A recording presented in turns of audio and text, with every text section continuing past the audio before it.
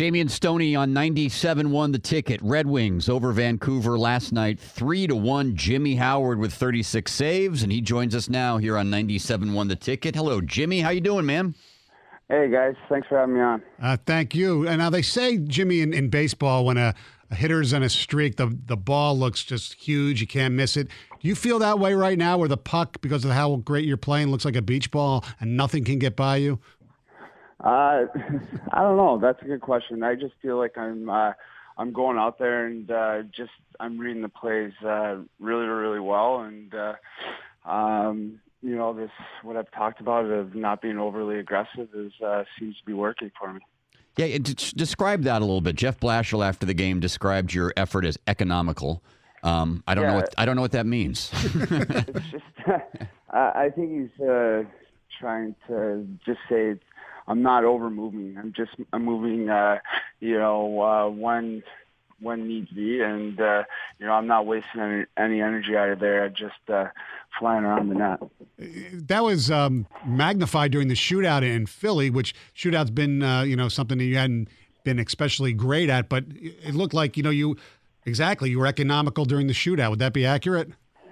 Yeah, I think it's just once again a lot of work that's gone into it, and working and staying out there late after practice, and just having guys take tons and tons of breakaways on me, and just figuring out what works best for me.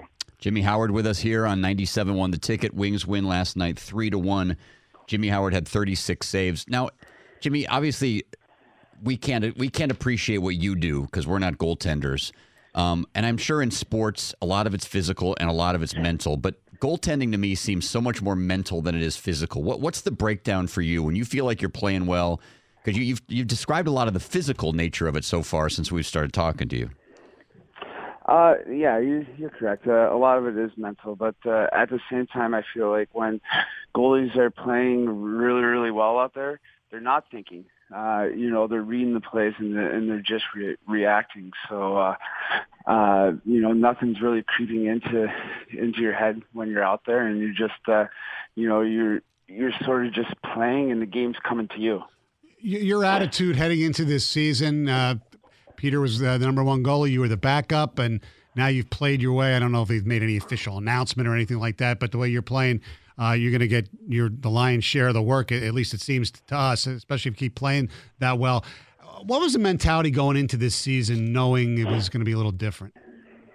Just to work every single day, just like it's always been. I didn't try to recreate the wheel or anything like that over the summer. It was just I think it was a lot easier going into the season where you're not guessing, okay, am I 1A, am I 1B, am I the backup? Like everything was right there in front of both of us. So I think in that aspect it was a lot easier just to focus on what I needed to do and what I needed to do to prepare for when I got called upon to go out there and play well for my teammates. And when Peter signed for a few years, you know the math. It's like $9 million for the goaltending position. Mm-hmm. The expansion draft's coming up. How hard is it to keep that stuff out of your mind? It's pretty easy. Okay.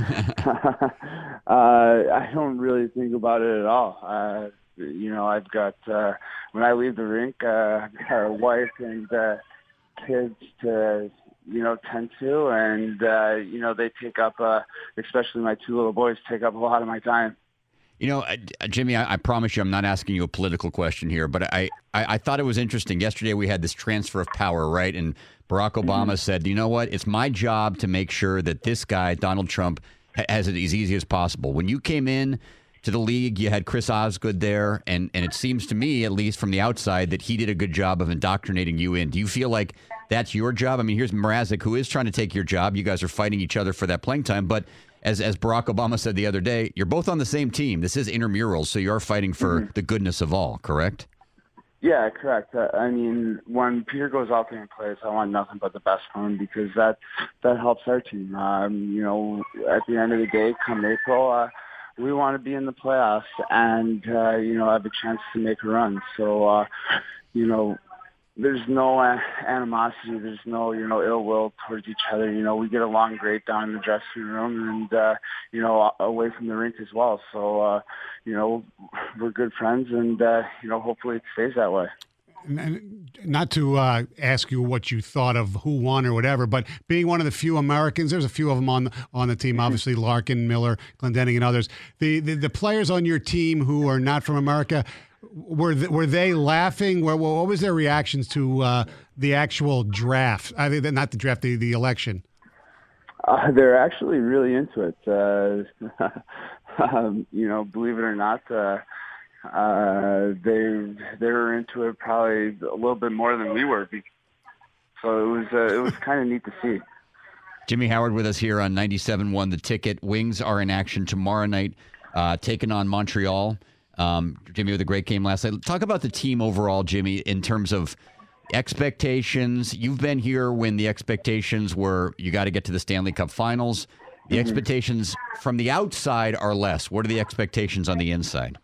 I mean, expectations on the inside are win. And at the end, come April, give yourself a chance to win the Stanley Cup. So, it's a long season. You never know what can happen. But, for us, it's to go out there every single night and to win hockey games and bank away points to give ourselves a chance come April.